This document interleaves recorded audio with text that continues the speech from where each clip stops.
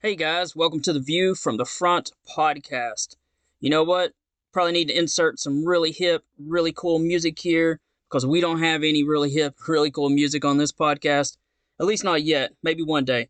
But what we do have is news you're not going to find easily anywhere else. For those who don't know, my name is Stan R. Mitchell and I'm a prior Marine and journalist.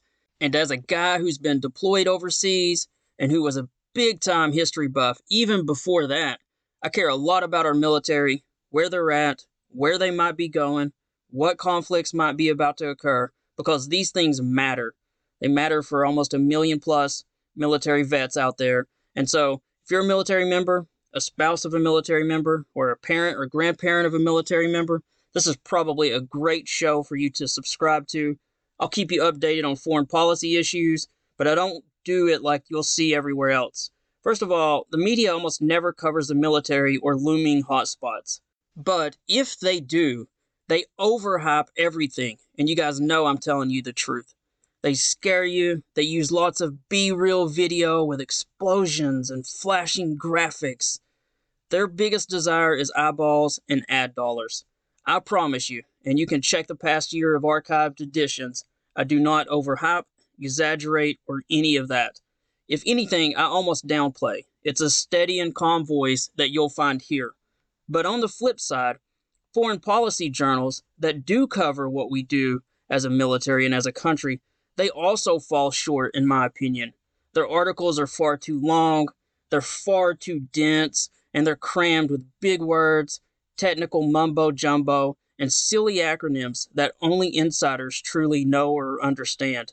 So, I couldn't find a show that met my needs, and I decided I would just create one. Once a week, I'll discuss military matters while also adding in a little motivation, wisdom, and history. Besides covering this news and also sharing plenty of motivation at the end of each episode, I also work as hard as I can to unite this country. Without question, I feel like our wide division and animosity toward those with whom we disagree is the greatest threat our country faces. So once a week, I do my best to bridge this great divide while also reminding each of us that most of us are being played by divisive political and news figures who are ripping apart this great country just so they can reach a higher office or gain more followers and ad dollars. Most Americans are good, and we need to remember this, always. While we face great challenges as a country, we have to remember that America has stood together for more than 240 years. And it's only by pulling our country closer together that we can pass on a better future for our kids. That is the reality. We need to hold and cherish the beliefs that got us here today. Beliefs such as patience, kindness, and a strong belief that our best days lie before us. These are the beliefs that got us to this point, and they're also the kind of optimistic beliefs that will get us to a brighter future. And with that out of the way, let's get started. Also, if you want to, insert some more really hip, really cool music in your head, because apparently that's the only way you can make a podcast work these days. This is the November 10th edition of The View from the Front, and we're really glad to have you here. I wanted to say, I managed to, I won't name the person, but a very well-respected general with a very large social media following retweeted and interacted with some of my social media stuff since the last edition. And oh man, I am blown away. I had I think 80 new followers on Twitter, which I know that's not everything in life, but that's still kind of cool. And got a lot of signups for Substack and even a few new paying subscribers. So I wanted to say to all those new folks out there who just found me because of that, welcome. Really glad to have you guys here. I'd say this from time to time to folks. I'm just a normal guy. I'm no big shot. I'm none of that stuff. If you have questions, you want to say hello, you can email. I always get back to people. I'm just a normal guy. So, again, this is the November 10th edition. We got a ton of stuff that's happening that I'm going to cover. And, again, I'm just really thankful for those new folks. Welcome. And let's just get straight to the news. I always try to list a preview of the things we're going to cover. So the list today includes the latest news about Ukraine, including they have laid out some possible terms to begin discussing peace talks They did this under pressure from the West. I'll name those things. We'll cover some news that Russia has pulled its ships into the safety of a port after the drone ship vessel attack a week ago, which we discussed. There's news about the Ukrainian advances in the southern part of the country near Kherson. Those have continued. Russia's announced it's withdrawing from the western side of the Dnipro River, which is obviously huge news. And as a reminder, this was the only regional capital that Russia managed to seize during its massive invasion earlier this year. I'll share what that withdrawal means for the tactical situation according to one general who's very well versed in the art of war. I'll share what one retired army officer has said about the state of the war. He's come out and said that the Russians have already lost the war, they have no real options left, and he shares some reasons why, and so I'll share those with you. Obviously, this isn't a show just about me. I did make a pretty bold prediction in the last podcast, but most of the news on here is things I find elsewhere, because I certainly don't know everything. I'll share video of a horrendous attack that the Russians attempted with this armored thrust on the eastern front of the war zone in the Donbass region, and how Ukrainian artillery just absolutely decimated that attempt. I'll share the aftermath of what happened when the Russians blew a dam in the east, which was yet another war atrocity by them. And they created this man-made natural disaster. It emptied a massive lake that at one point had more than 50 miles of water in it, 50 miles long, 2 miles wide. Just a massive reservoir that's now just completely shallow. And so I'll show video of that. I'll also share what I considered anyway, just a well-structured, well-reasoned argument that I came across for why supporting Ukrainian efforts to drive out the Russians actually serves U.S. interest, and not just in deterring Russia, but how supporting Ukraine also aligns with U.S. interest in thwarting China's territorial ambitions and expansions. And so I thought that was something that was just a well-stated thing that sometimes I just kind of assume people see some of these things, and a lot of times it's just important to show, the points behind something that are much better thought out than I could say or write. And so I wanted to share that. I'll also share just a really quick must-read thread about the economics of possibly supporting Ukraine with tanks first, and how Ukraine's going to eventually need to buy tanks, and so whoever supplies them first is going to be first in line with tanks that Ukrainians are already trained on. I'll share just a bit about that, because when you start to see the money on some of this stuff, it's kind of crazy. I'm not going to get into this military-industrial complex argument or anything like that, but just the basics of job creation and what it can mean for a country, whoever's first to step up to support a country fighting for its democracy. And then came across something that I didn't realize, which is that Ukraine is really in the middle of this balancing act of trying to walk a tightrope with China. And I had no idea that this was happening, and I don't think it's been reported anywhere. So I'll share that. And then as part of that, while we're on the subject of China, I'm going to share a disturbing phone call between China and Russia. Hadn't seen that reported either, but you guys definitely needed to see this, I think. Two other quick things. I'm going to share, if you don't know, today is November 10th. It's the Marine Corps birthday. It's the 247th Marine Corps birthday, and as a prior Marine, I can't let that pass. I'll say just a couple words about that. And then finally, the final thing for the news portion is I'm going to talk about the size of our Navy. Kind of go into a bit about how large it used to be in World War II, just to provide a little bit of perspective. And I'm going to share an idea that could be used to help stop China that involves smaller ships and more missiles. It's kind of fascinating how much all this has changed, and I'm going to just barely touch on that because I know this is a lot of news to throw at you guys. And then finally, we'll always end with the motivation and wisdom part, which I know for some of you folks is your favorite part. So again, thanks for joining us. Love feedback. If you're new, parts of the show you don't like, parts of the show you think I should add, hey, reach out to me. Anything you disagree with, same thing, reach out to me. Sometimes I will share things you may not be aware of. I've done that with a few folks, and they're like, wow, I didn't realize that. Maybe you'll convince me. I'm definitely don't claim to know everything, so just a normal guy. So reach out to me. Thanks again for joining. Let's get to the show.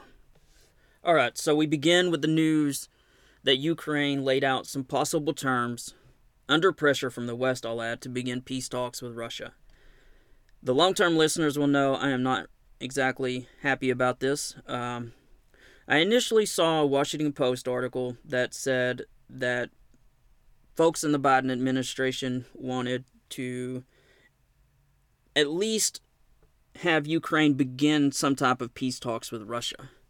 And at first you're always like, well, I've been in the media a while, so there's a lot of games to things in the media, and ideas get floated from administration. Sometimes you almost test them to see what kind of reaction there'll be on cable news and among the folks in the know. And so at first I thought, I don't really understand this, and I don't know if I necessarily believe this story, because as we've discussed in previous episodes, those on the far progressive left floated out this idea, and that absolutely got destroyed everywhere in the media. And under lots of pressure, the progressive left said, that letter that we released, which was, I think, like 3 pages long, we're going to withdraw that. We didn't even mean to release it. We had signed it months and months ago, and, a staffer released it. So who knows what all the truth is on that. But that got pushed back. And then, the elections this week certainly were not a red wave. So I didn't really understand.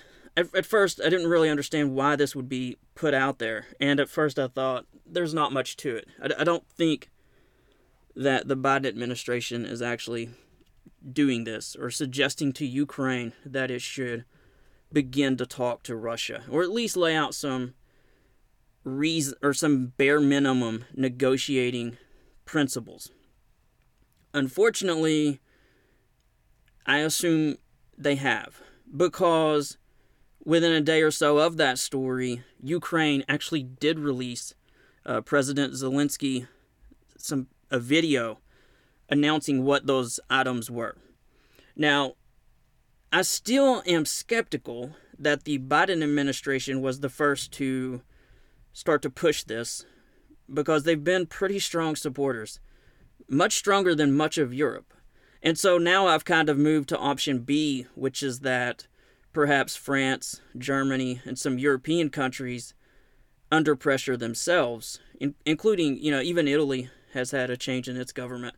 And so I think perhaps Europe was the one that says they have to lay out some bare minimum negotiating points, and that you can't just say you're not willing to negotiate peace in the middle of a war. I don't know. That's where I'm at. I'd love to hear where you guys are on that, but I'm blaming Europe for this, at least until I hear or see things that make more sense to me. And so, at any rate, Ukraine did release some bare minimum requirements before peace negotiations get too serious. And I'll list the 5. I've got the video and the source notes on my Substack, stanrmitchell.substack.com, if you want to see the video of President Zelensky speaking. But there are 5. One is restoring territorial integrity, which, as I understand it, would be leave every inch of the country. That's what I'm hoping Ukraine is able to drive Russia out. That's what I've always said. But so step 1, restore territorial integrity, which would include, of course, the Crimean Peninsula. They want to respect the UN statute. They want Russia to pay off all damages caused by war. And you'll notice I'm not going into these much, because you're going to realize in about 2 seconds that Russia's not going to do these things. So restore territorial integrity, respect UN statute. I'm not even going to get into those details. Pay off all damages caused by the war. Of course, that will almost never happen. And this next one will most certainly not happen. Punish each war criminal. And Zelensky and the Ukrainian government knows Russia's not going to do any of these things.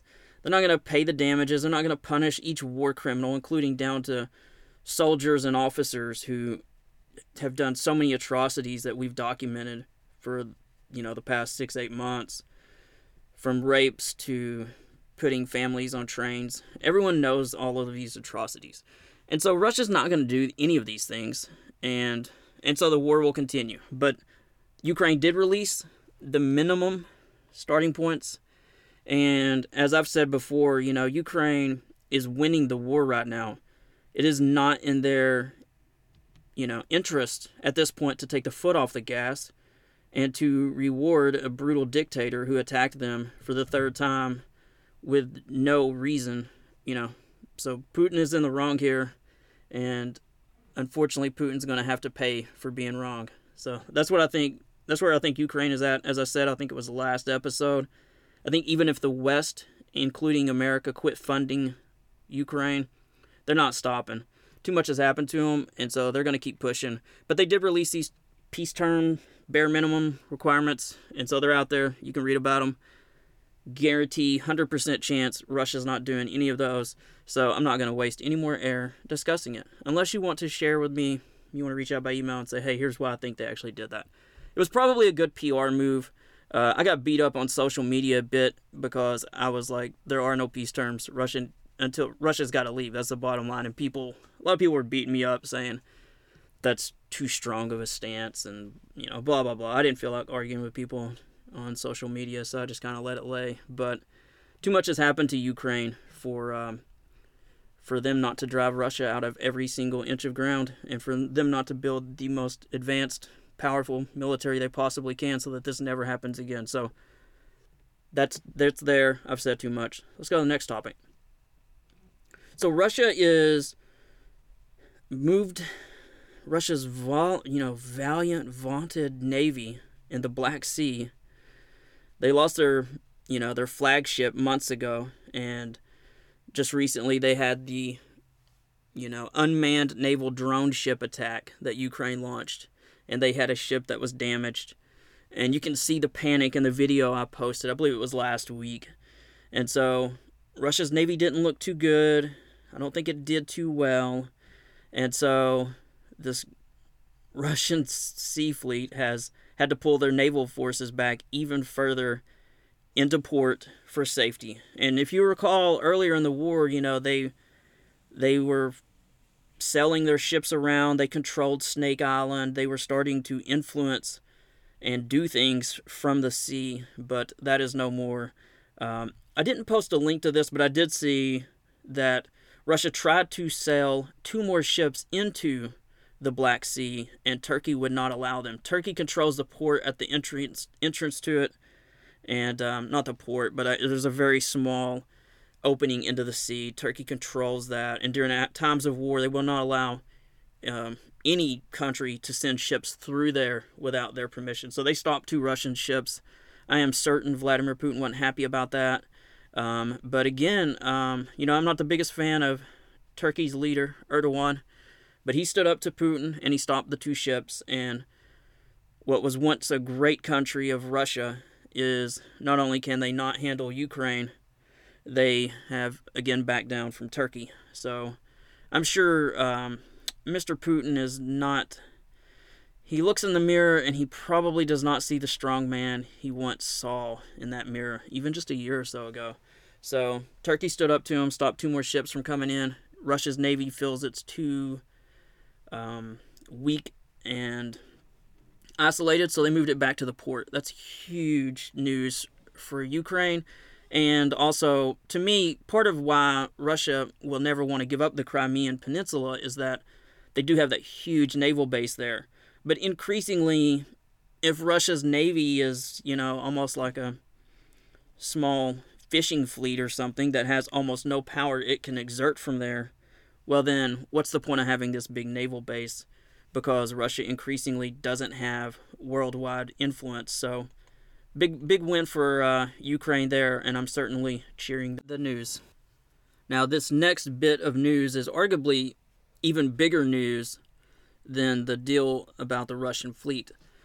Russia has, we've talked about for months now, about Ukraine building up in the southern part of the country as they're attacking the Russians in the Kherson region.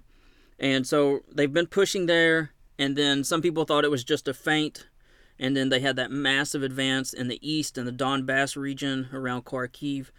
But they actually have still been pushing south toward Kherson, which would lead, it's kind of the opening toward the Crimean Peninsula eventually, but it's also, it was an important regional capital that Russia had seized.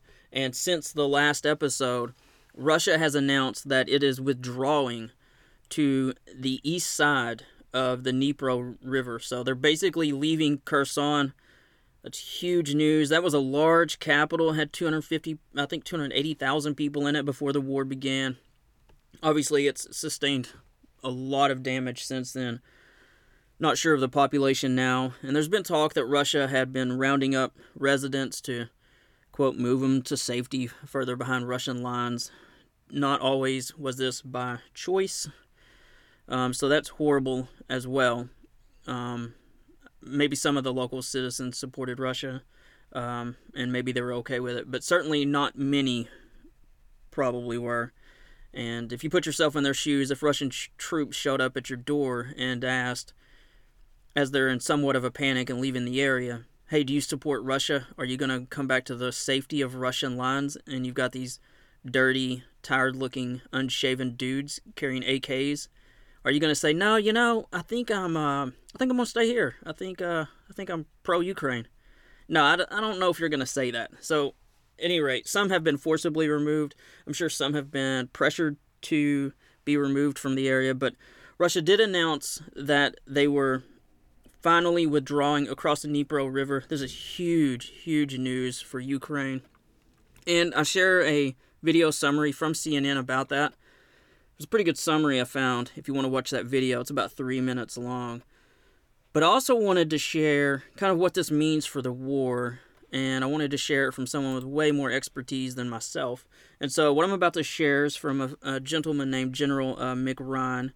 He's a retired Major General in the Australian Army. He was a graduate of the Johns Hopkins University School of Advanced International Studies.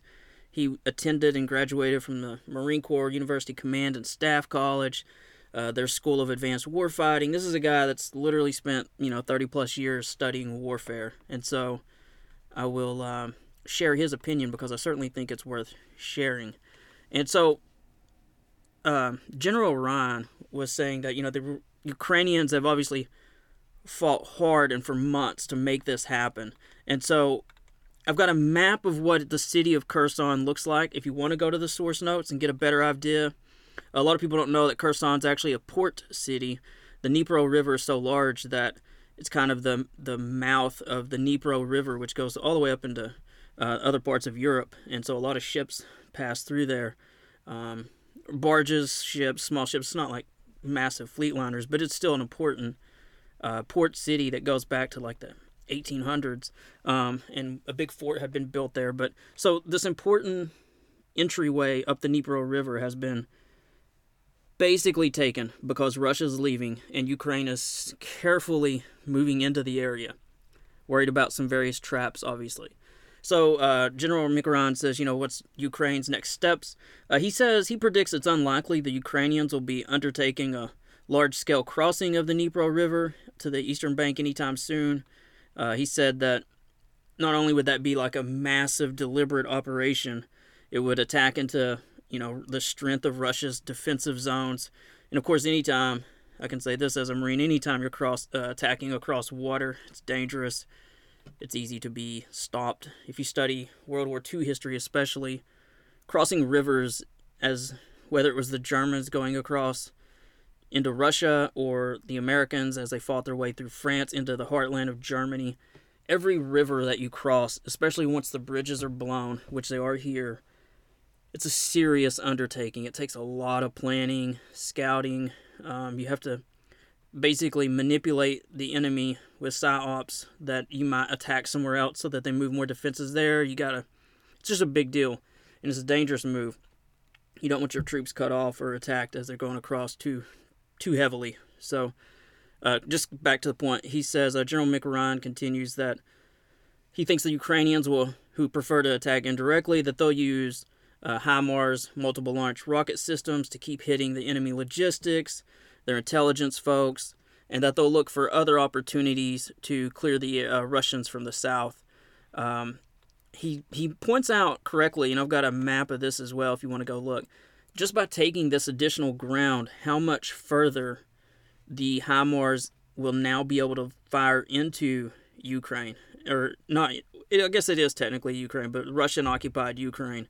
And so that's going to make it even harder for the Russians there's been a lot of analysts sharing information that intercepted communications from Russians on Telegram, which is what they mostly use, that they're really struggling right now because they can't store much fuel or ammunition in a single spot because those places always get targeted. So they're doing much smaller little depots. And so they're already struggling to get artillery and fuel. And so this is only going to make it even harder. General McRyan goes on to say that that as far as pushing further, obviously this is what he called an enabling operation for a future campaign to recapture Crimea. There's also some photos taken by local residents that the Russians are building up defenses further south near the Crimean Peninsula. So they're already getting ready for what they know will eventually come, which is that Ukraine is going to push south and try to take that area. He also rightly points out that any type of, and I think this is an important point, that the announcement was made by the military, but that giving up territory, especially a provincial capital such as Kherson, it was the only one that that Russia was able to take, that there's no way this happened without Putin signing off on it. And he makes a point that I think is really good for those in the West who especially worry about nuclear war and what might Putin be thinking, or is he crazy or stable. And he says that the fact that Putin was able to recognize that all of these troops could have been cut off and that he made a rational decision, that this is important that we recognize this, and that, he recognized reality. He's not the crazy dictator at the end who's screaming at generals, making completely impossible orders. He recognized the reality. He withdrew. He allowed them to withdraw. And then, of course, being a dictator, he's already setting it up that there's a couple of generals there. He's basically going to blame the military for the Russian debacle down there. So, wouldn't want to be those guys, but hey, that's what they signed up for. So, wanted to share all of that. I got that in the thread. He goes into detail on all those things a little bit more than what I've done, but I thought those were some high points that definitely were worth sharing. So, I wanted to move from that topic to something that retired Major John Spencer said.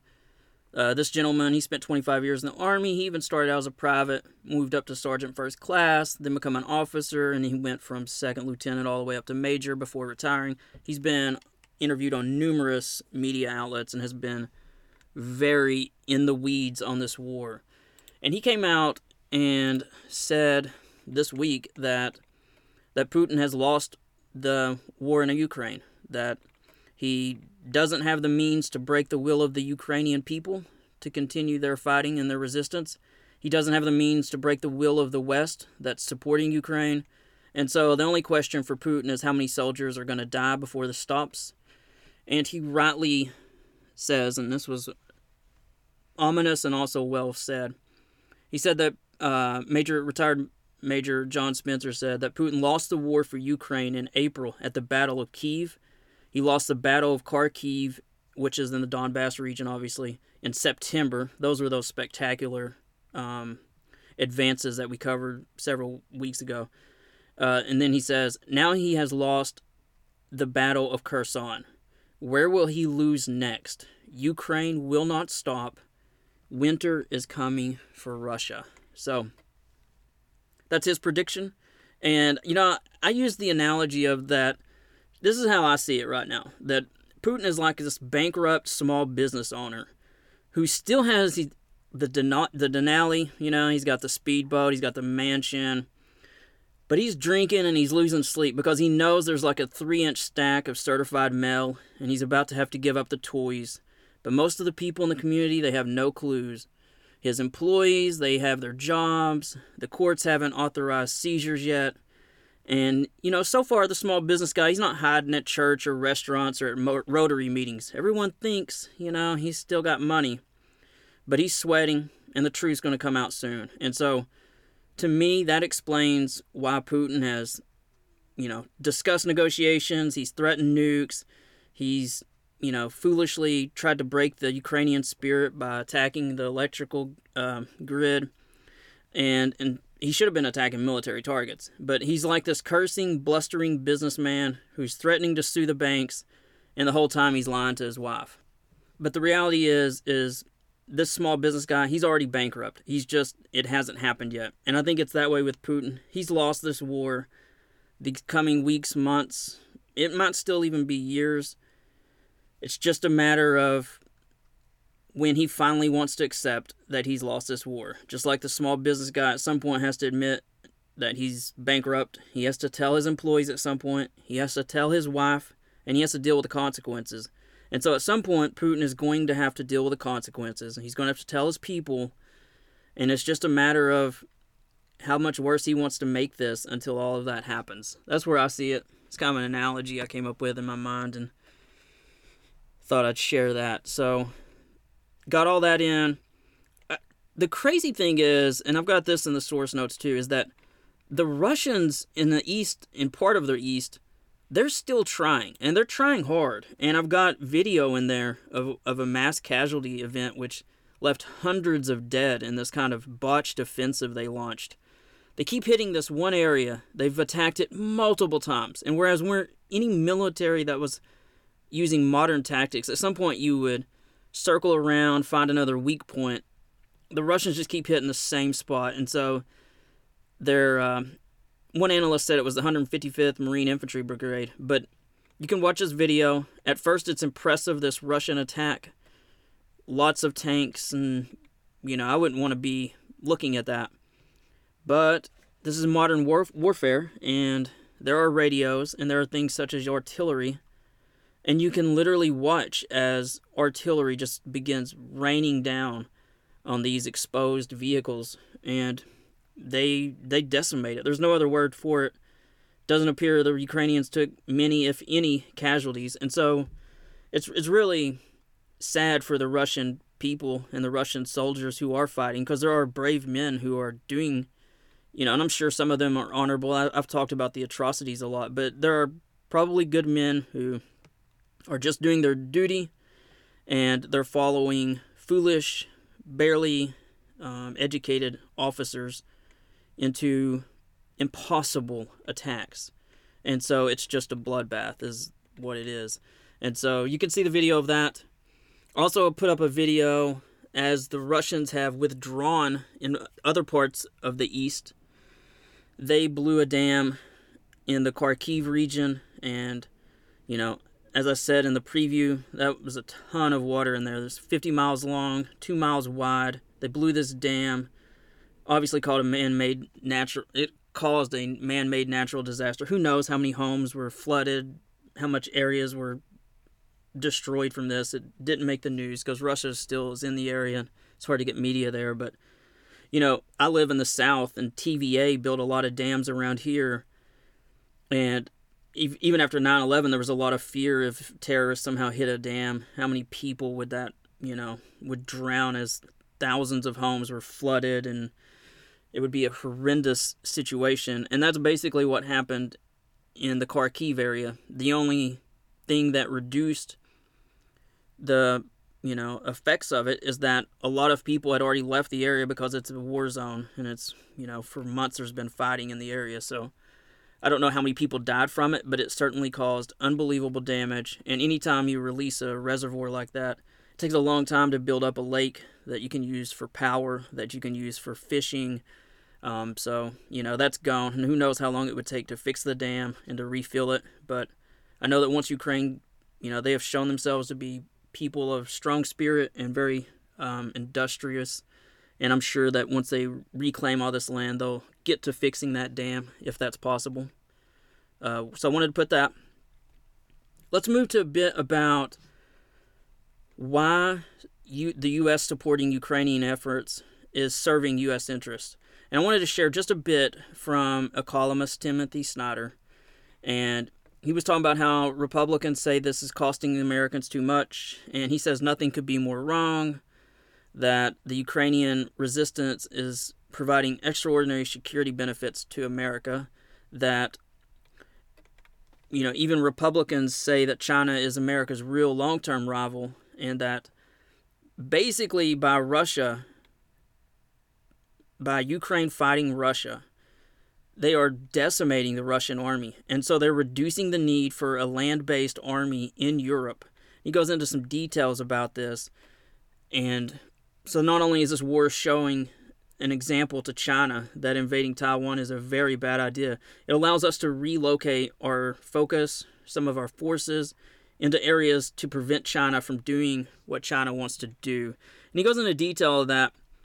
I wanted to cover it a little better than I am, but you might just have to go check it out to the source notes if you want to. Didn't have as much time as I had hoped to on some of this recording, but I feel like most of the people listening to this show are already on board, or you're probably not listening to this anyway, so I'm probably just beating a dead horse on that.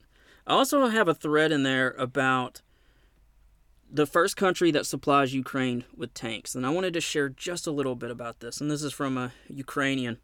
And he said, a random thought: sooner or later, Ukraine will decide what modern tank to use. And he says, with its 40 million population, 2,000-mile border with, Russia, it will need not fewer tanks than Poland, which has 35 million people. And he talks about Poland buys 1,000, or has already bought like 1,000 of the tank that Poland is currently using. And he says that long-term, Ukraine is going to buy the tank that it knows. And so he makes this argument that he goes into the different cost of tanks. Like an Abrams costs $6 million. A Leopard, which is a German tank, costs $3 to $7 million, depending on what options you put. And so he goes into, you need 1,000 tanks, what those cost per each. We're talking $4 billion here, plus maintenance, plus, all the things that the tanks are going to need. And so he says, if any country in the West was thinking smart, the country which first sends its tanks to Ukraine will not only help provide a symbol of victory over the Russians, but it's going to secure a market, because the Ukrainians are going to buy the tanks that they know. And so if their crews are getting trained on whether it's German Leopards or, Abrams or whatever the type of tank, well, that'll probably be the tank that Ukraine ends up buying. So there's going to be this big market there. And so, like I said, I'm not going to get into some argument or big debate about the military-industrial complex, but it is worth thinking about the fact that there are economic considerations to the first country that helps Ukraine provide Ukraine with tanks. Right now, they're not really getting provided with tanks. They're getting armored personnel carriers and some other vehicles.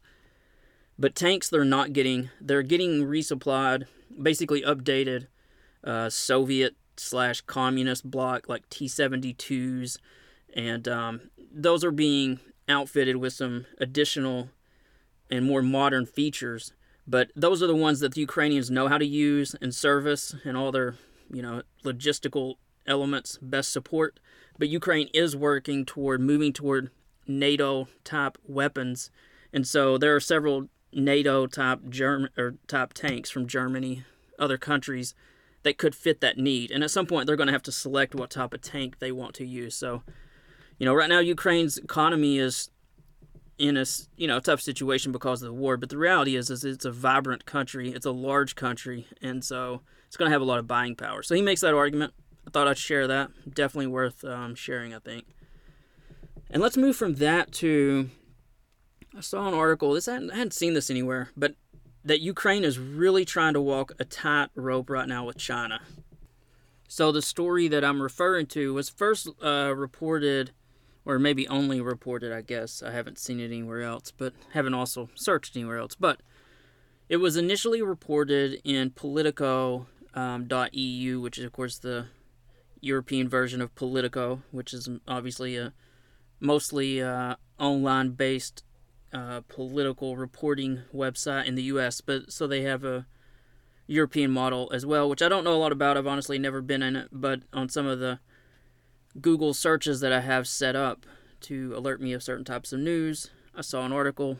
I've only seen this article in the European version, but Politico covers how Ukraine is in this unique situation where they're walking like I said, a tightrope with how they interact with China. And so the story goes into a little bit about how there are some folks from Taiwan, which is, of course, the island that China is threatening to retake, who have come to Ukraine to fight and to report on the war, and one of them recently passed.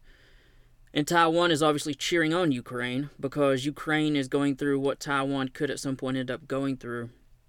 And obviously most people in Taiwan want Ukraine to do well enough so that China would never be foolish or reckless enough to take such a step as invading an island of, tens of millions of people. So that's kind of the background. Well, interestingly, Ukraine is doing everything it can to not upset China. And the reason is they don't want to antagonize China and have China send financial support or weapons to Putin, which is obviously, they all, mostly use the same type of communist bloc weapons. So they don't want China to obviously send ammunition, artillery shells to Russia. So that's part of it, as North Korea has been doing. Although you'll see conflicting reports. Some folks say North Korea is, some say they aren't. I haven't really researched enough to know what the truth is. But either way, I think they are, is the latest I read. But they don't want China slinging all of its hefty weight into helping Russia in this war. And also, they're already thinking a step beyond the potential end of this war. And they believe that China can help play an important role in helping rebuild the infrastructure in Ukraine, from everything from streets, electrical grid, etc., etc. Obviously, we talked about the dam that the Russians blew up. There's going to have a lot of need for everything from concrete to, you name it, building supplies. And so they know that China, although it does throw its weight around, it is a huge economy. And China regularly, its companies regularly send workers everywhere from the Middle East to Africa to you name it. So Ukraine is playing it smart, and they're trying not to antagonize China. So it was interesting. I hadn't seen those, like I said, I hadn't seen a story on that, but I hadn't seen anything that really made me realize the tightrope that President Zelensky's having to walk right now. So I've got a link to that article if you want to get into the weeds a little bit more on that. That's in the Substack notes as well. And then while I was digging around on that, you guys know sometimes I research too much, which doesn't help the book production, but I'm kind of a political junkie, history junkie, politics junkie, you name it. And I came across a recent phone call between China and Russia. And in this, and I've got a link to it, so it's not like they're hiding this. It's not like it's some deep state secret or something. But I wanted to read just part of it because, Sun Tzu, Art of War, this goes back to Eastern philosophy and actually Chinese thinking from a general couple thousand years ago. You got to know your enemy. You got to know what they're thinking, what their moves are. But also, sometimes if you know how someone sees the world, no one wants a conflict with China. I certainly don't. I want to be prepared for one. If it comes to that, I want to make sure that we try to avoid it. But if we can see what China thinks, how they see the world, then hopefully we can avoid such a thing. And so I'm sharing this because this message is how China sees the world. And I think it's important that we in the West see what China thinks, what China says, what China believes. And so I'm going to read it. It's about a paragraph or so if you'll be patient. So it starts by saying that Vladimir Putin had called China to obviously congratulate their president, General Secretary Xi, which most in the West call him president. It's hard to translate the Chinese language into the correct term, but chairman is not what he's typically known as. And typically in the West we don't call him the General Secretary. But President Xi was called to be congratulated by Vladimir Putin. And this is what China says, that his congratulatory call, and as soon as I read this, if I had more time I'd research it, but I wonder if the United States reached out to congratulate Chairman Xi or President Xi. Part of me says, I'm sure we did. Part of me wonders, though. But anyway, I didn't research that. But, so the president of Russia, Vladimir Putin, calls President Xi, who's on I think it was his third term, has gotten a lot more power. But this is where I want to dig into. His call, according to the Chinese, quote, has reflected the high-level mutual trust and firm mutual support between China and Russia. China will also firmly support Russia in rallying and leading the Russian people under the leadership of President Putin to achieve strategic development goals against all the odds and disturbance, and to further establish Russia's status as a major country on the international stage. He goes on to say that both China and Russia are fully entitled to seeking their own development and revitalization, and that this is fully consistent with the trend of the times. Any attempt, and I'm reading this word for word, any attempt to hold back the progress of China and Russia will end up in failure. China is ready to further deepen exchanges with Russia at all levels and take China-Russia relations and cooperation in various fields to a higher level so as to bring more benefits to the two countries and peoples and contribute more elements of stability to the unstable world. Alright, so I read it word for word. There were some interesting phrases in there, like rallying and leading the Russian people under the leadership of President Putin. That one got my attention. To achieve strategic development goals. I think it probably meant to say developmental goals. Their English, honestly, there are parts of this that's kind of choppy, but anyway, to strategic developmental goals against all the odds and disturbance. So I guess they're calling the increasing focus from the West on China as a disturbance, and to further establish Russia's status as a major country on the international stage. So this is, President Biden gets beat up a lot. Like, why don't we send jets now? Why don't we send more and more and more and more? And a lot of people have feared some type of nuclear confrontation. And I will sometimes get into it with people on Twitter, or at least try to defend an alternative view, which is that, we've done a ton of support, obviously. Some say we should have done more faster, and we've kind of eased into the support as we've played this along. And it's almost like we make a move, we see what kind of counter move Russia makes, what the rest of the world does. And I actually think the way we've played this is very smart, very strategic. And so, even those who now say, we talked about tanks earlier, why don't we send M1A1s? Well, if you listen to the generals, General Mark Hertling talked about their massive tanks. They wouldn't even work well on some of the roads. They use the wrong kind of fuel. So there's a reason we haven't sent M1A1 tanks. Well, why not fighter jets? Well, it possibly would be an escalation. It would take months for them to learn. There are reasons, but also when you read sentences like this is the stuff most of us don't know. What does the intelligence departments of the United States see between communication between China and Russia? What if we send a squadron of F-16s, but there's background communication that China will send Russia 3 squadrons of whatever the latest communist bloc jet is? If you read these communications, clearly China wants Russia to not end in some massive defeat. And there's been times where, recently China told Putin that they did not want him to use any type of tactical nuke. They didn't see that as the way forward. So I guess I'm just saying all this to remind us that there are things we don't know that are going on. But then there are also clues that are out there that people don't really read about or hear about.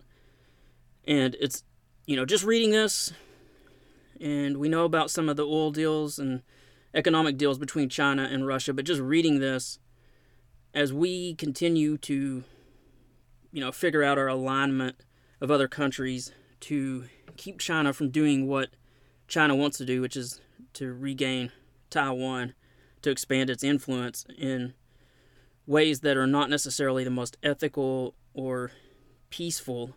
It's important to note that China is also figuring out who its allies are, and it's not in China's interest for Russia to completely plummet, to go into some kind of despair, for there to be a change in leadership.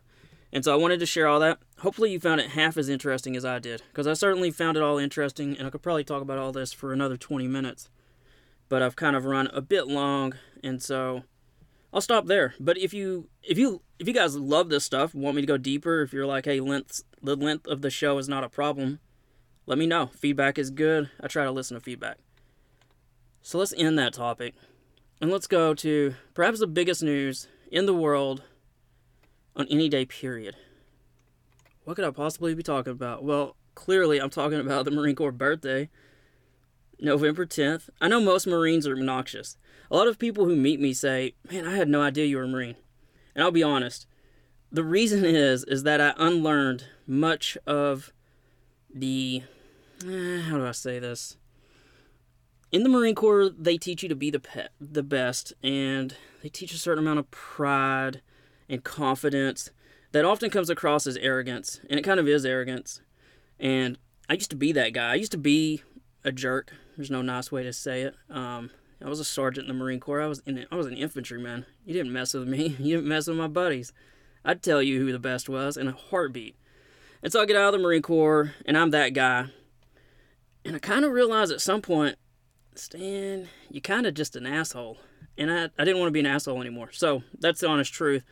And so I went through college and had some, amazing friends that in the civilian world that helped me transition and not be a jerk. So I know sometimes the Marines are a little obnoxious, and I try not to be that way. I am very proud of my service. I am very proud of the Marine Corps.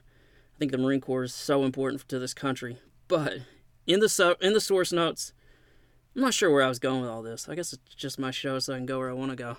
It's kind of nice. But in the source notes, I shared the video, which is probably the best Marine Corps video I've ever seen. I'm 45 years old, and I kind of commented online. I'm like, you guys taking 45-year-olds? Because I'm ready to go back in. It is the most motivational, amazing video ever.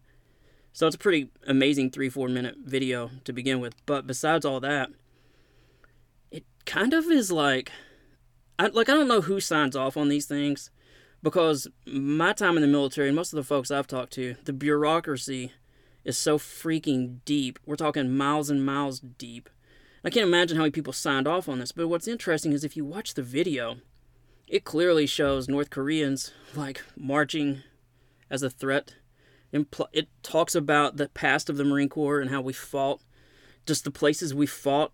There's clearly video imagery of China and the threat it faces.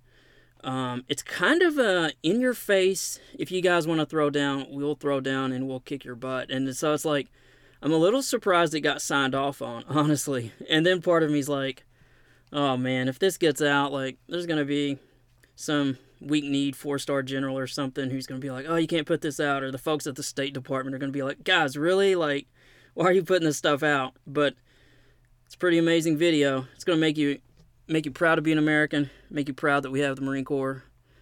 I could talk about the Marine Corps forever, and I'll try not to. So watch the video if you get a second. And if you watch it, tell me what you think. Is it a little... I loved it. I ain't gonna lie. I'm a straight up infantry guy. I straight up love just, let's tell China, hey, if you guys want to play, we'll play, and it ain't going to be a good day for you, because we've been playing at a much higher level for a lot longer, from our Navy to the Air Force to whatever. So why don't you just not make a mistake? But that's not how things work between countries, and I know the State Department, a lot of people are just like, hey guys, let's think about your economy. We don't have to do all this stuff. But the Marine Corps video, flat out, is like, you guys want to play? We'll play. We got guys who want to play. And we ain't really been playing anywhere in a while, so where you want to do this? And it is as motivational and aggressive and amazing as anything you're going to see for a bit. And I know that a lot of people, especially on the far right, will talk about wokeism and this and that. I don't think this video is very woke. It's strong. It's worth watching. So anyway, to all the Marines out there, happy birthday. I know you guys and gals out there who were in the Marine Corps have probably had a hard time adjusting if you got out. I know for me, going from being a squad leader, as a sergeant, as a guy who had trained a lot with Force Recon on a med float, and got to be in what they called back then the Covering Force Platoon, and to have a lot of responsibility and see a little danger, to be basically an American hero, and then get out. And then I remember the feeling of being in a Office Depot, and then later I worked at Staples, but I was 21, being led by people who aren't necessarily the best managers, and you go from being something, man, I was something, and then I'm just like, I'm not Sergeant Mitchell anymore, I'm just Stan. I'm some guy who's frustrated. He's having to work on a Friday night while working his way through college and being treated with almost no respect. And I'm stacking shelves. And the worst part is they don't even trust me to stack the shelves right. So it's like, it is the most humbling thing to come out of the military for anyone, period. All the services, like I said, I'm not the arrogant jerk I used to be. I respect every single branch. I respect reservists. I've done 2 years in the reserves. I know how good the reservists are. Most people have no idea how good our reserves are. And it's partly because they're generally older folks who are more mature, higher level of college degrees. And they're just good. But at any rate, I won't get into the reserves, but I know how hard it is to transition from any branch, from that brotherhood and sisterhood and the fraternity that's there, to you lose your friends, you lose your structure, and you lose that feeling of like being somebody. And man, then you're nothing. You're just a dude working retail trying to work on a college degree. And you realize half of the skills you knew, how you stand, how you talk, way you look at people, oh, that's not cool anymore. You can't do that. You can't be a jerk. Why are you that way, man? Chill out. Relax, Stan. What is your deal, dude? Man, that was a hard transition. There are still times, 20 years later, I'm not 100% sure I've completely transitioned. But then also, you don't want to totally lose all those skills you learned. And I'm not talking about just the ability to throw a fight, although I've got a heavy bag I hit on regularly and all those stuff. You don't ever lose that kind of love for being able to defend yourself and those things. But you don't want to lose being different, as crazy as that sounds. You are different if you served in the military. And you want to be different because America needs people who are different, who care, who put others before themselves. You know, I read an article, and I need to share that at some point, about the crazy thing about the Marine Corps or any military unit is like you literally become at least in my case in the infantry it was brothers, but I know now it's, there are females involved, so it's brothers and sisters. And you literally would give your life for your brother or sister, and these aren't people you picked. And when you get out, you realize you kind of grow apart from some of these people, and that's what's sad. Because you realize you're not alike. Like, these aren't even necessarily people you would pick to be your best friend. You get thrown in with people who are different than you, but you would literally give your life for them. And so it's almost even stronger than friendship. It's hard to describe. At some point, maybe I'll find that article. I need to share that, but I was about to apologize for talking longer on that than I planned, but I'm not going to do it. Glad I said every word of that too. And I forgot, there's one other piece of news I did want to share about the Navy. The U.S. Naval Institute shared something where in the beginning of when the World War II started to where it began, in 1941, when the Japanese attacked Pearl Harbor, we had 790 ships. They called it vessels. I'm sure there's some naval reason for that, but I'm a Marine and I don't know the reason. But by the end, it went from 790 to 6,768. So they've got this photo that's just almost worth going to look on the Substack alone. Just an unbelievably wide shot of almost an uncountable number of ships. And I assume this is probably toward the end of the war, and this is probably, I would say, like the peace signing in Japan. So there's like the whole fleet's massed there. Obviously, the war with Germany would be over by that point, but and so it got me thinking about the size of our Navy, and we're at 280 ships now, and some congressmen, we've talked about this in previous episodes, want the Navy to be bigger. And, I was talking some online with some folks, and they were like, we don't have the steel. Like, we literally could not build a fleet of ships much larger than what we already have. We don't really have the capability of doing it. We would have to have a full-scale mobilization. And so we were talking about that and getting in the weeds a little bit.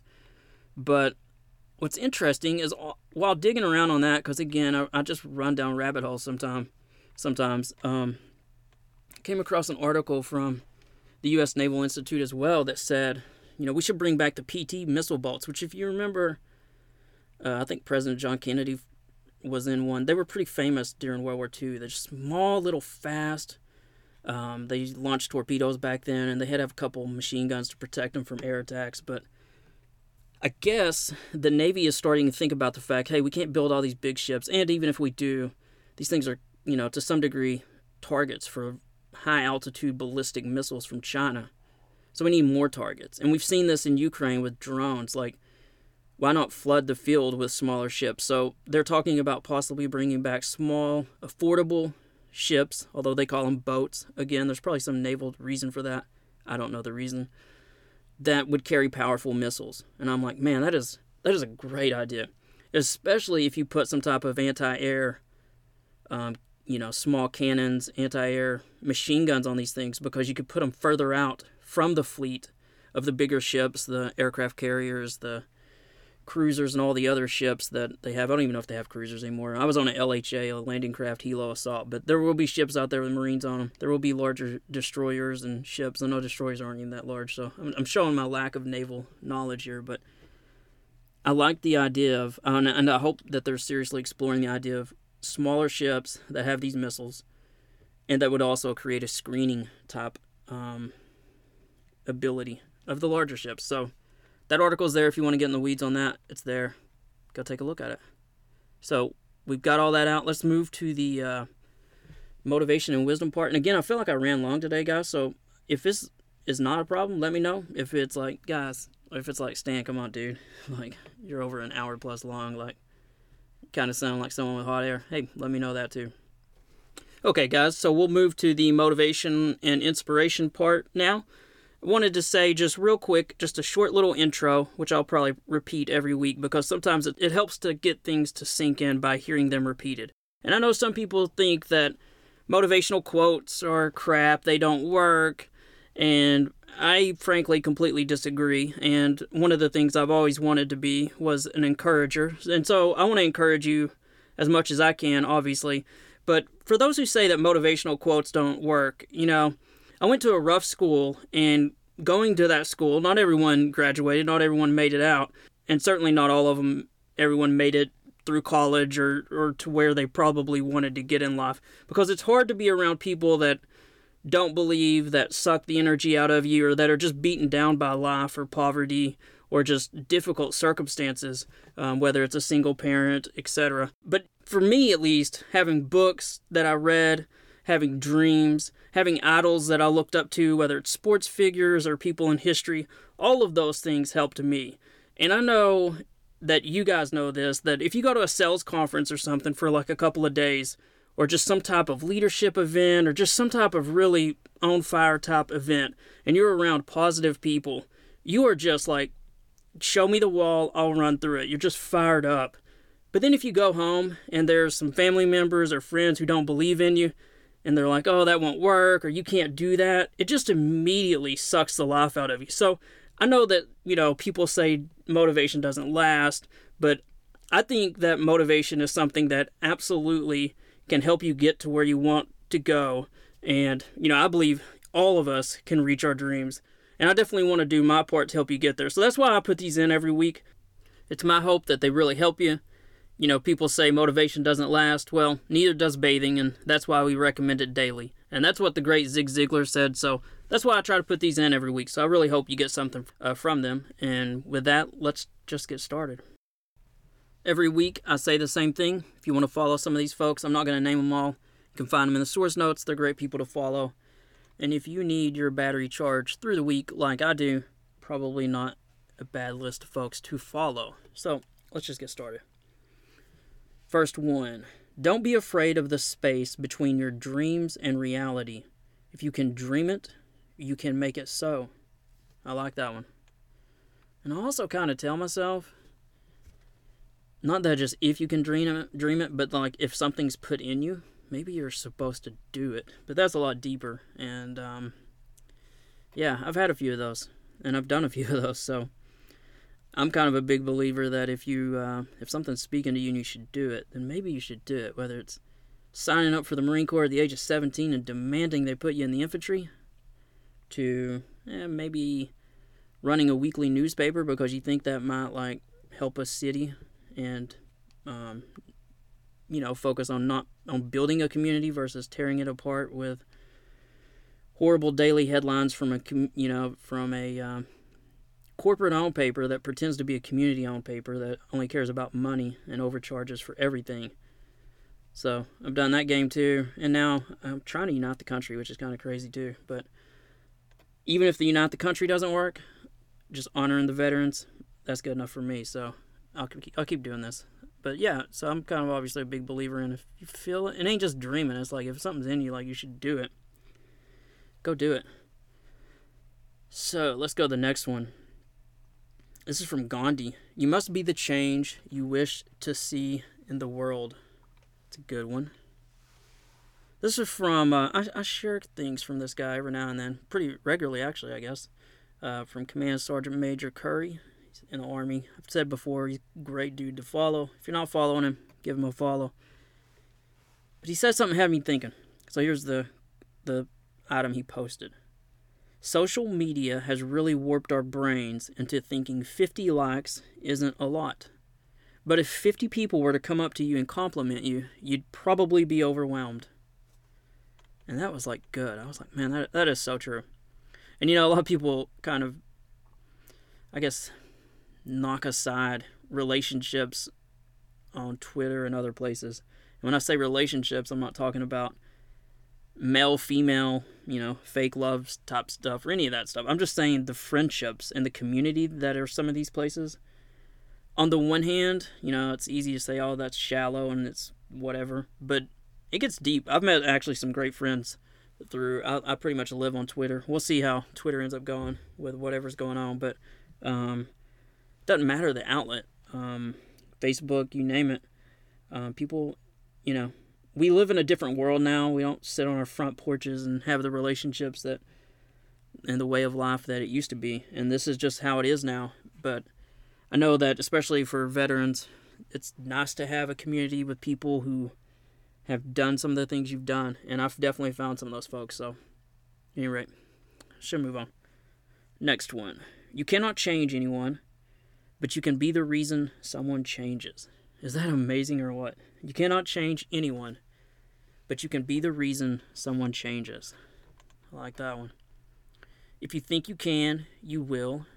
It's kind of a one we all know, but it's so easy to forget that. It sounds so easy on paper, but, I've got a 13-year-old stepson who took him forever to get to where he could do one pull-up. And I remember after the first time he did one, he's so proud, and we videoed it.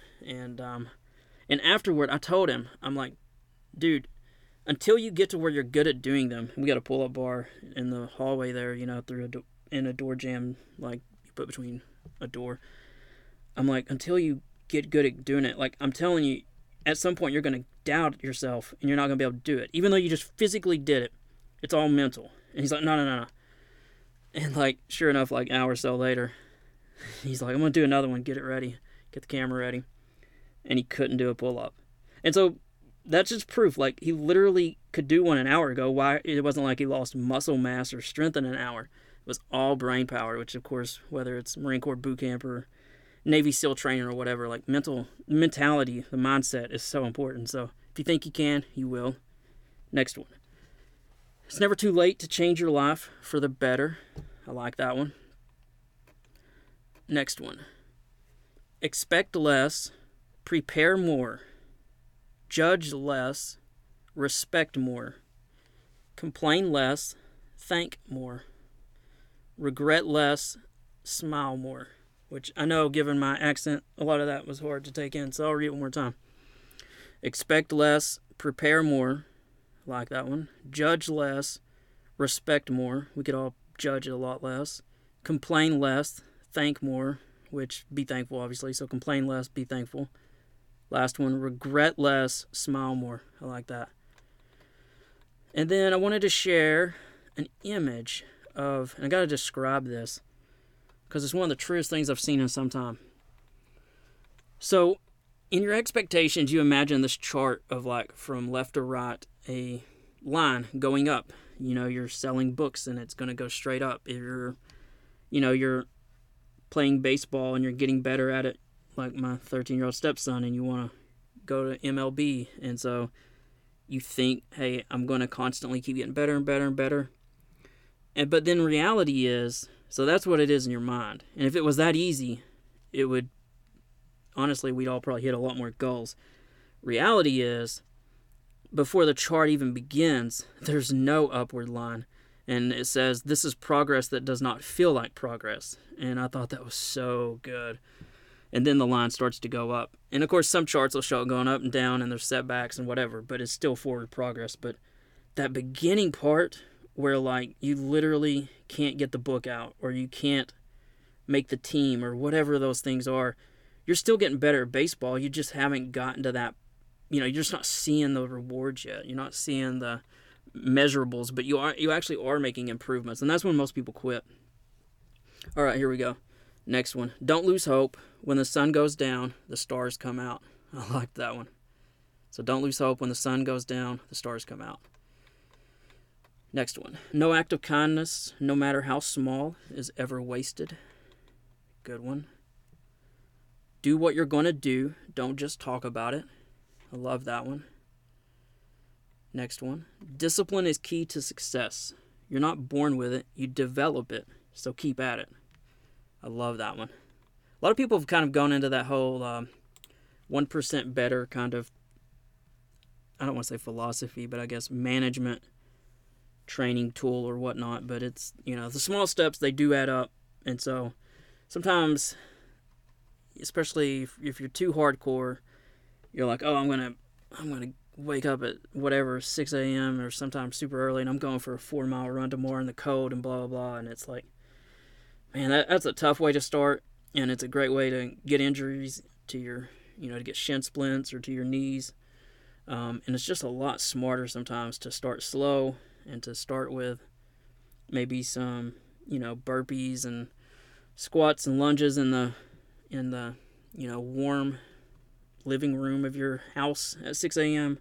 and do that for a bit, and then start drinking water better, and then start doing this and this, and then a few weeks or months or two in, then you can go tackle that cold early 6 a.m. run for 4 miles. That's a smart way to do it. None of us really do that because it's I don't know, we set our expectations too high sometimes. So I always like to end with this one. Be the reason someone smiles. Be the reason someone feels loved and believes in the goodness of people. I always think that's a great one to end with. And with that, thanks for joining us this week on The View from the Front. For those who want to know a little bit more about me, here's the short version. I'm from Knoxville, Tennessee, and I left home to join the Marine Corps at the age of 17. I was also crazy enough to demand that the Marine Corps put me down for guaranteed infantry. I served 4 years in the infantry, saw enough danger to decide I no longer had anything else to prove, and I exited military service in 1999. I earned a degree from the University of Tennessee in journalism and spent 10 plus years in the news business. I worked initially as a reporter, but then went on to start a weekly newspaper. What can I say? Anyone crazy enough to start a weekly newspaper at the age of 27 is probably a dreamer and an optimist, and I confess that I'm both. I owned that weekly newspaper for 9 years, from 2004 to 2013. But once it was clear that owning a newspaper wasn't the best path to financial security, I went on to become an author. To date, I've written 11 books, and while I still have my sights set on the tallest peaks in the writing world, I'm now here as well, a once-a-week podcaster who's still in love with both this country and the news. And I see this podcast as a small way to continue serving our country, doing my best to inform and unite us in a time that we're as divided as we've probably been in 100 years. Well, I've talked enough about me. I really hope you'll consider at least signing up to be a free subscriber. And if you can, consider at some point becoming a paid subscriber. Again, you can do both of these things at my Substack, stanrmitchell.substack.com. Again, that's stanrmitchell.substack.com. As a reminder, please be kind and try your best to love your fellow Americans. Let's all work together to unite this country. And also, please try to be a better person each and every day. Try to be kinder on social media and how you interact with others with whom you disagree. And if you've got a dream kicking around in the back of your mind, go after it. If you have that friend or family member that you know you should reach out to, who you haven't talked to in a few months, reach out to them. And finally, if you're one of those awesome military folks listening out there, if you need help, please reach out to someone. Call a friend or a family member. Do it for us all. We've lost too many of the greatest folks that this country has produced to suicide, so I'm asking you to be brave once more and show some vulnerability. Take a deep breath, breathe, call a friend or family member, one of your fellow veterans, someone who can help. There's obviously hotline numbers as well that you can call. With that, I appreciate each and every one of you, every tweet, every share, every email that I get. I can't tell you how much those mean to me. Also, if you haven't already put a rating on some of the social media places that you listen to us, whether it's Apple Podcasts or some of the others, if you could drop a rating, that'd be great. We're trying to get those up because I've heard if you get them up to 30 or 40, then the algorithms take over. So that'd be a great way to help out. And then finally, let me mention my books because honestly, the airspace is free. And also, if you're the kind of person who listens to this podcast, they are probably books that would interest you. So I will briefly describe them real quickly. The first series is about a CIA series involving a Marine scout sniper named Nick Woods. There's 4 books in that series. I got a 5th one releasing soon. I'm almost done with that, actually. It's my best-selling series, and not only is it fast-paced and crammed with action, but folks say that the main character, Nick Woods, is one of the most real characters they've ever read. He's not some Jason Bourne-like Superman. He's just a hard, tough man who was raised in the old ways. The first book in that series is called Sold Out, and that's obviously because the main character, Nick Woods, gets sold out. I've also got a detective series about a prior Force Recon Marine who becomes a detective. He moves from a big city, which was Memphis, to a small town, and he learns there's a lot more going on there than you'd think. It's got some organized crime in it, loads of action. A couple of cops die before the end of book 1, and if you love that as much as I think you will, there's also a book 2. Book 1 is called Takedown. Book 2 is called Gravel Road, and it may have one of the longest, most grueling hand-to-hand fight scenes you've ever read. I get so much feedback from readers who just say that they are on pins and needles at the end of Book 2 on what is happening and what the prior Force Recon Marine goes through. His name is Danny Acuff, by the way. And then I've also got Book 1 of a Private Investigator series done. It's about an Army Ranger who's a girl's only hope after she gets abducted and the cops have stopped looking. There's plenty of action in it as well, and it doesn't hurt that the aunt of the girl is hot and she takes part in the chase. So that book is called Hell in the Mountains. And then I've got a couple of realistic war novels. One's about World War II. It's called Soldier On. And I write about the end of World War II, an imaginary situation where the last elements of part of the German army's just trying to survive. They know the war's lost, but they're trapped from, on one side, the advancing American troops, and on the other, Nazi SS units. So the book is, it's pretty deep, and so it digs into the realities of military leadership, and as these warriors are pushed and pulled through just unbelievable physical torment and mental anguish, and will they survive with their honor and dignity? And I think, and I've been told this, that Soldier On just truly defines what it means to be a soldier, to never give up. And then I've also got a realistic war novel about Afghanistan. It's called Hill 406.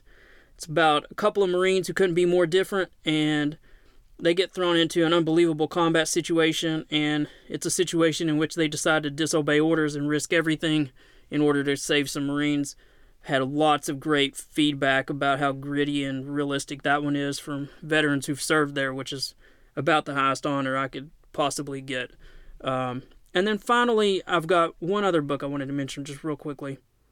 And then the final book I mentioned is, it's a part biography, part self-help, all inspiration type book about Barack Obama, but includes absolutely no politics, no left-right issues. It's literally just a non-political look at Obama's rise. And I try to answer questions that many wonder about American presidents. What sets them apart? What qualities allowed them to reach their goals where others failed? How can you cultivate those qualities in yourself? And besides that, I also share some things about him that you may not know, such as, I'll throw out a couple. Did you know that before he ran for the U.S. Senate, he was crushed by a 4-term incumbent who beat him by a 2-1 margin? Most people aren't aware of that. He also coached his Sasha's 4th grade recreational basketball team called the Vipers while president. That was not super well known. And then also, the craziest thing, as he's known for being a speaker, did you know that when he started, he actually wasn't even a good speaker? He admits that himself. So I'll talk about several things I've found out about him as I researched him some. And I think it's a great book that'll help inform you and motivate you.